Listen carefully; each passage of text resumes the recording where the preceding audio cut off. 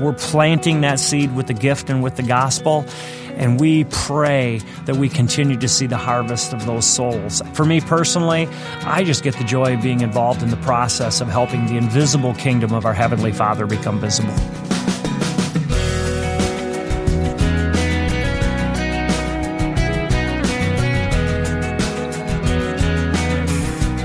Wayne Shepherd, and today on First Person, you'll meet Jim Liske, the president and CEO of Prison Fellowship, the organization founded by Chuck Colson.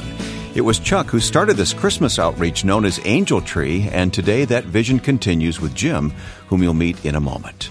If you join us regularly, you know that we also post each week's interview online for listening anytime it's convenient for you.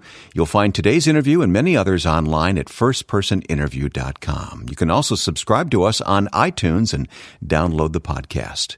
We'd also enjoy hearing from you on Facebook. You can leave comments and suggestions at facebook.com/firstpersoninterview. One of the amazing stories that followed the Watergate scandal of the 1970s was the spiritual conversion of Chuck Colson, who went on to found Prison Fellowship. Chuck also started Angel Tree, a great project that gives gifts at Christmas to the children of the incarcerated so they're not forgotten by their mom or dad who are behind bars. Well, today, I want you to meet Jim Liske, who's carrying on that vision for both Prison Fellowship and Angel Tree. Now, Jim and I recently were in the studio together talking about Angel Tree, and we took a little extra time to spend with you here on First Person. And I found out that day that Jim grew up on a farm in Michigan. I loved growing up on the farm. I've often said that if I could have made a living at it, I'd probably stay there. But there was certainly something tranquil and pastoral about being able to work the dirt, be with the animals. You truly learn kind of cause and effect when you grow up on a farm, and you see the beauty of being able to put your work in, put your time into caring for the animals, and see the product that God brings. I learned everything really that I know about stewardship growing up on the farm and caring for God's creation. Yeah, that was in Michigan. It was. I grew up on a farm in Michigan. Although my dad was an auto worker, we lived on the farm itself, and it was a lot of hard work. Did you know that this is not how I want to spend my life, or was that your plan for your life at one point? Much like your dad, Wayne, my dad worked in a cement plant as an engineer up in northern Michigan, and it was a farm that was about 200 acres, and we certainly enjoyed being kids on the farm and growing up learning hard work, learning the value of hard work. But no, it was really something that I knew that I would end up in the ministry. I felt the calling actually very early in life. Yeah, my mom tells a really funny story. I was 9 years old, apparently. I don't remember it, but she shared it often. And I went up to the pastor of our church, and I told him that I wanted to be a pastor because I'd only have to work 1 day a week, and I could snowmobile the rest of the week, of course, being from northern Michigan. And, well, I knew I liked you for some reason, Jim. I really do.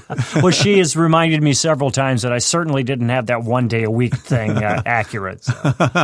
Well, we both grew up in Michigan, and I love snowmobiling, and so we have a lot in common.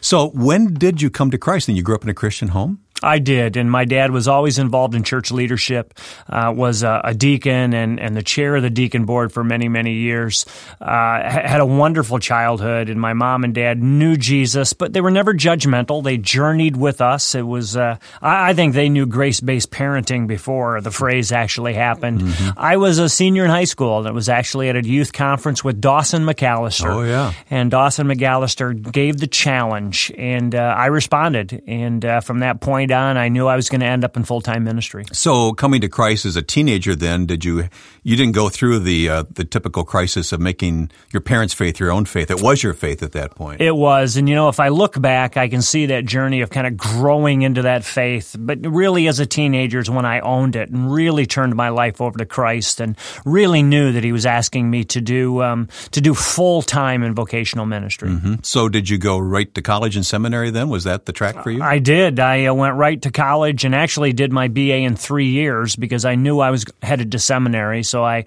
did a music degree and knew that would be very useful for me in ministry. I loved music. Boy, a pastor with a music degree. Yeah, well, those were the days where your first job was either in youth or music, right? So I kind of did, the associate pastor deal coming out of seminary and was able to actually marry my wife right after we were done with college, and we went to seminary together, and that was a joy to do that with each other. And then we're off in ministry in our first church in Michigan. Tell me about your family. I have a wonderful family. Kathy and I have been married for over 30 years, and we truly have been ministry partners. She, too, is very musical, has always been involved in worship in the churches that we've served. Our daughter is 24 and married and living in Oklahoma.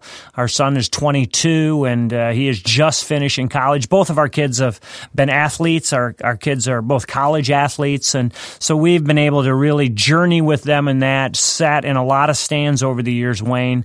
But even more than anything else, I rejoice that our kids are following Jesus, and they've made their faith their own, have wrestled with taking it from mom and dad's faith. They haven't suffered from being pastors' kids, which I applaud in them, and they're serving Jesus in their own beautiful way. It can be a melody, can it? So tell me about your first church.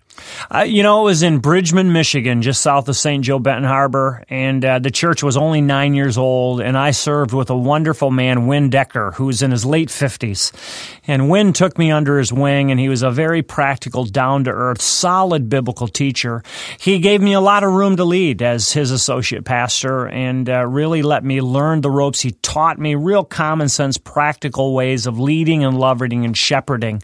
And I bless the Lord. I learned as much in those 3.5 years as I did in seminary, and really was able to kind of take the church out of its planting phase into its adult phase. Did you know that at the time that you were learning those things from him, or did it kind of come to you later? It kind of came to me later. You know how it is. The older we get, the smarter our dad gets, and hindsight is always perfect, right? But Wynn was just a teacher, and Kathy didn't grow up in an evangelical family, and so for Kathy, our first church is where she learned to be a pastor's wife, and Wynn's wife, Harriet, just did a beautiful job mentoring her and all the things that it meant to lead alongside of her husband as a pastor. How long did you spend in the pastorate, Jim?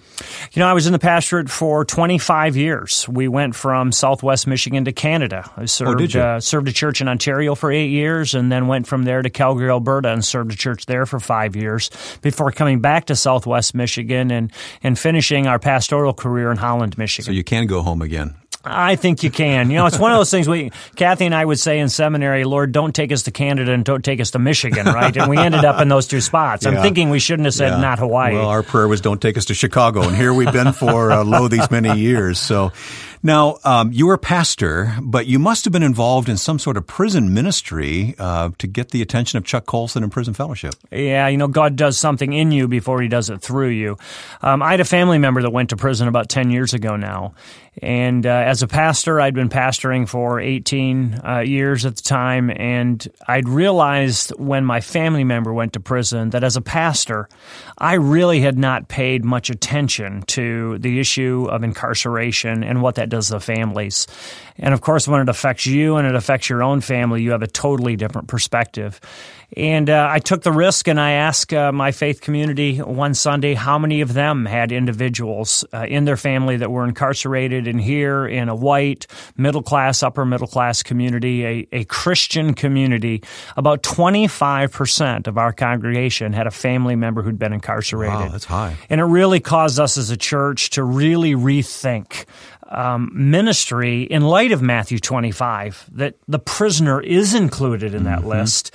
And we did launch not-for-profits that worked with reentering citizens with drug and alcohol addiction and You did this placement. as a local church? Yeah, we did. We ended up launching 4 not-for-profits out of our church, working in the state of Michigan with the governor at that time, Governor Granholm. We helped change some legislation dealing with reentry, and that led to issues of foster care and adoption and all kinds of issues surrounding hurting people, not just inmates. And in that, we worked with Prison Fellowship and met Chuck, and he became part of that ministry, was there for a couple events, and out of that came his challenge to me to join Prison Fellowship. Yeah, Chuck was such a dear, dear man. We all love Chuck so much and have great stories to tell about Chuck Colson's life and his impact on all of us.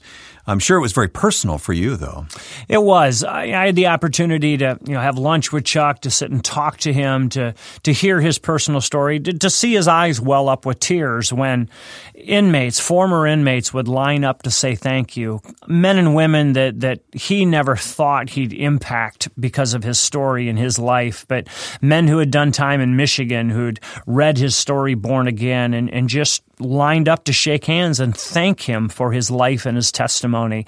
He was a hard-driving prophet, but he's also a very tender-hearted shepherd and pastor. He was a Marine. Oh, yeah, always a Marine. Yeah. So did your heart gradually get in step with Chuck and Prison Fellowship to the point that you joined the organization, or how did that happen?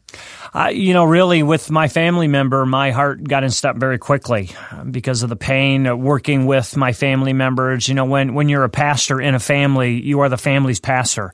And so working through my own grief and my own struggle and then helping my family members, I really felt a kinship to families who had a family member in prison. And then when I would go into the prisons, I would sense what Chuck told me later on that he sensed, that these were people of value. Mm-hmm. And here we are warehousing them and pushing them aside and literally forgetting about them in our culture. These individuals are created in the image of God. So when Chuck and I started talking, we really understood that I had a kindred spirit with him and a spirit that was like his that he'd carried for many years. But it had to be humbling then to eventually be chosen as CEO, along with Chuck Colson's being the founder of Prison Fellowship. Yeah, that was almost kind of surreal. When Chuck asked me to consider coming into this position, my first response was, no, I'm a pastor. I was very comfortable in my pastoral life, but Chuck had a wonderful way also of challenging people to consider what God wanted them to do. Coming up, we'll learn all about Angel Tree from today's guest, Jim Liske, here on First Person.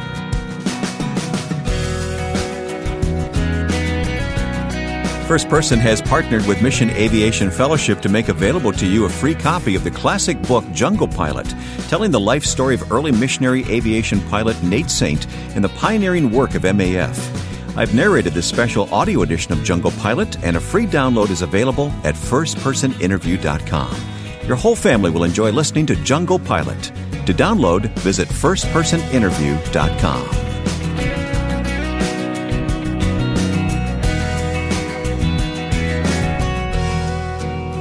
My guest today is Jim Liske, who is CEO of Prison Fellowship. Most of us associate Prison Fellowship with the name of Charles Colson. Chuck is now with the Lord, and several years before that, he had really turned over the leadership reins, CEO position, to you, Jim Liske. And I want to talk to you more about that. What were some of the challenges early on for you, Jim? Well, certainly when you're following a founder with the kind of magnitude that Chuck had, there are some adjustments and expectations. We had 9 wonderful months with Chuck before he went home to be with the Lord. And Chuck did an awesome job intentionally passing leadership in that time.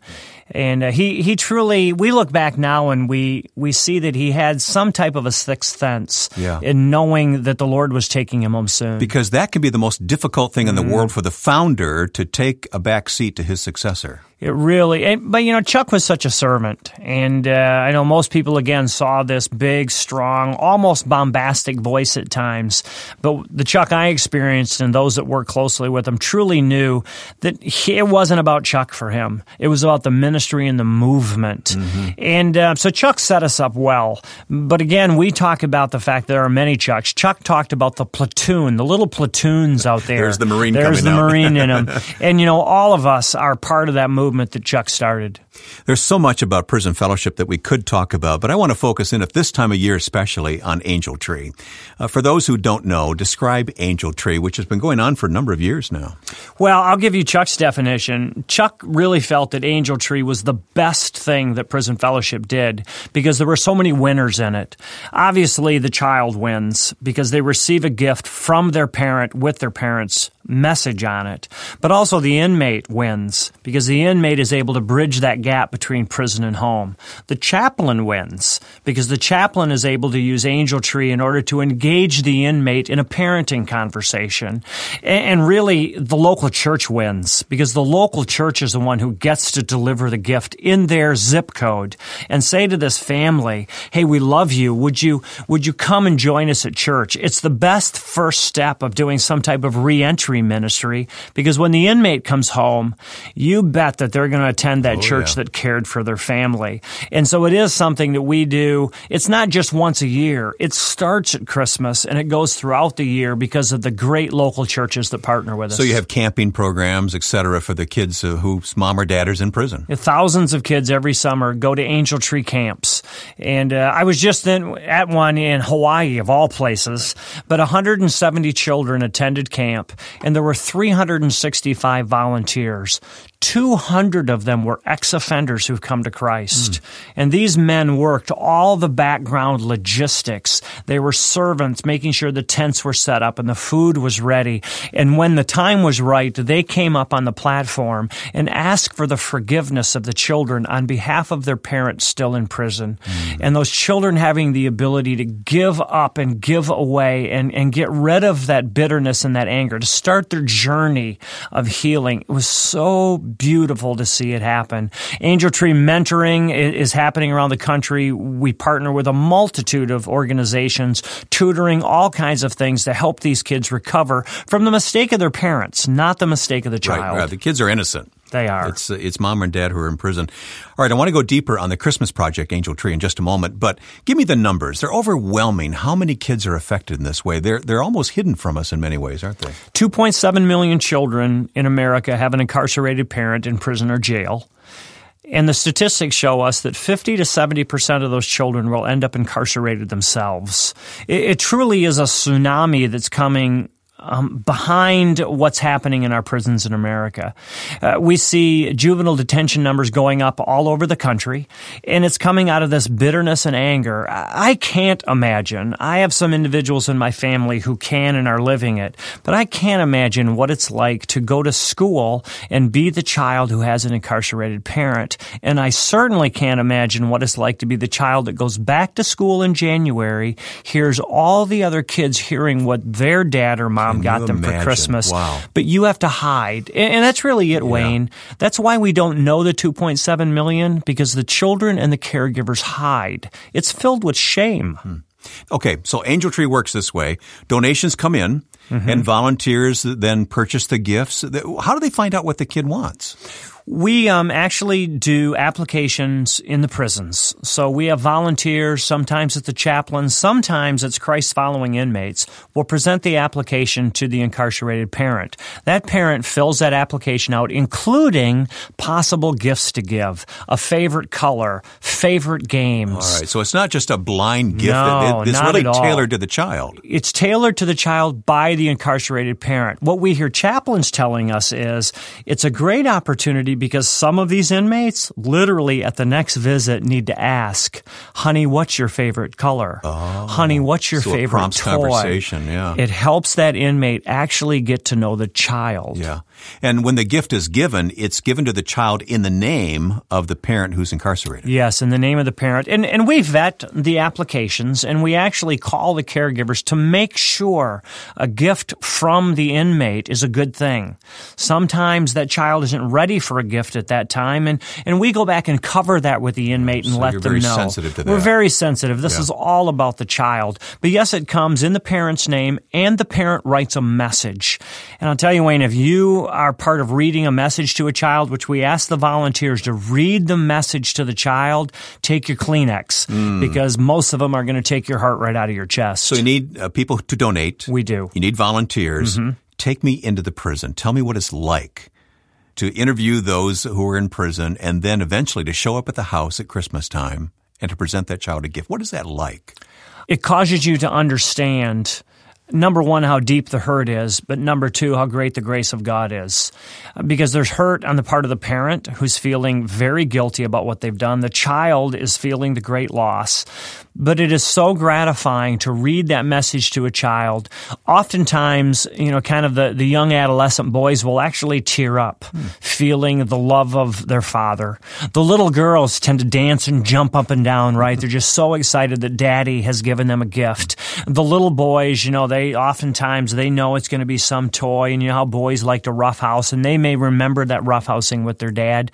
But sometimes, Wayne, it's a child who's never met their father or their mother. can imagine. A child whose mother or father went to prison before they were either old enough to know them, or sometimes in the case of a dad, a child who still wasn't born yet. So this is an introduction of a child to a parent, an introduction to the individual they haven't met yet. And you have plenty of evidence that in the end, this does heal those relationships and bonds that incarcerated parent with the child so that when they are released from prison, there's something to build on. We have volumes of stories, literally. Just today, I was with a man who's now doing ministry to the incarcerated and those returning. He did time, and he was dropping me off here at the studio, and he told me the story of his 2 kids being Angel Tree kids, and I didn't know that. But his son and daughter received Angel Tree gifts. His comment to me, quote, "Angel Tree kept the bridge built between myself and my kids. Can you please tell people thank you for doing that?" You know, if you put yourself in the place of that man or woman who's in prison, separated from their family, that's got to be the greatest pain of all, I would think. Well, you feel a double failure. Not only did you break the law, but now every year at Christmas and on birthdays, you're reminded you're the parent who's not there. You're the parent whose child has to come and talk to you through the glass. You're the parent whose child needs to go through a metal detector before they can come and give you a hug. Anything we can do to help alleviate that guilt lessens the reentry process and gives that child and that parent a greater opportunity to get connected, stay connected, and have a healthy relationship after prison. Jim, it's only a couple of weeks until Christmas. Is it too late to get involved this year? It is not. 1-855-50-ANGEL is the number your listeners can call to engage in really helping present the gift and the gospel, Wayne. That's very important. Yeah, tell me about that. We present the gospel with the present. That's where restoration comes from, is the hope that we have in Jesus Christ. You know, that's the only way a child is going to forgive a parent for this kind of pain. That child is not going to find inside their humanness the ability to say, I forgive you. They're only going to find that in a relationship with Jesus Christ and then being able to extend the grace they felt to their parent. And when we present that gospel, we have a partner called One Hope that provides the gospel in an age-appropriate form that we present to that child. Oftentimes, Wayne, we hear stories where the young kids will take that gospel booklet and they'll present that back to their imprisoned parent as a Christmas gift to them in January and February. And we even have stories of unsaved inmates who signed their kids up for Angel Tree, who came to Christ because their kids brought them the gospel message that they'd received. And then we get thank you notes of how the child led the parent in prison to Christ. Give me the number again, Jim. 1-855-50-ANGEL. Help us deliver these gifts to the kids. And of course, we will put links to Angel Tree on our website for this program, and I'll mention that at the end of the program here today. What does this mean to you personally? I guess we talked about growing up on a farm, and there's just that very simple principle that you prepare the soil, you plant the seed, you wait for God to do His thing, and then you reap the harvest. Really, when I look at Angel Tree, we're preparing the soil by taking the gospel to the inmate.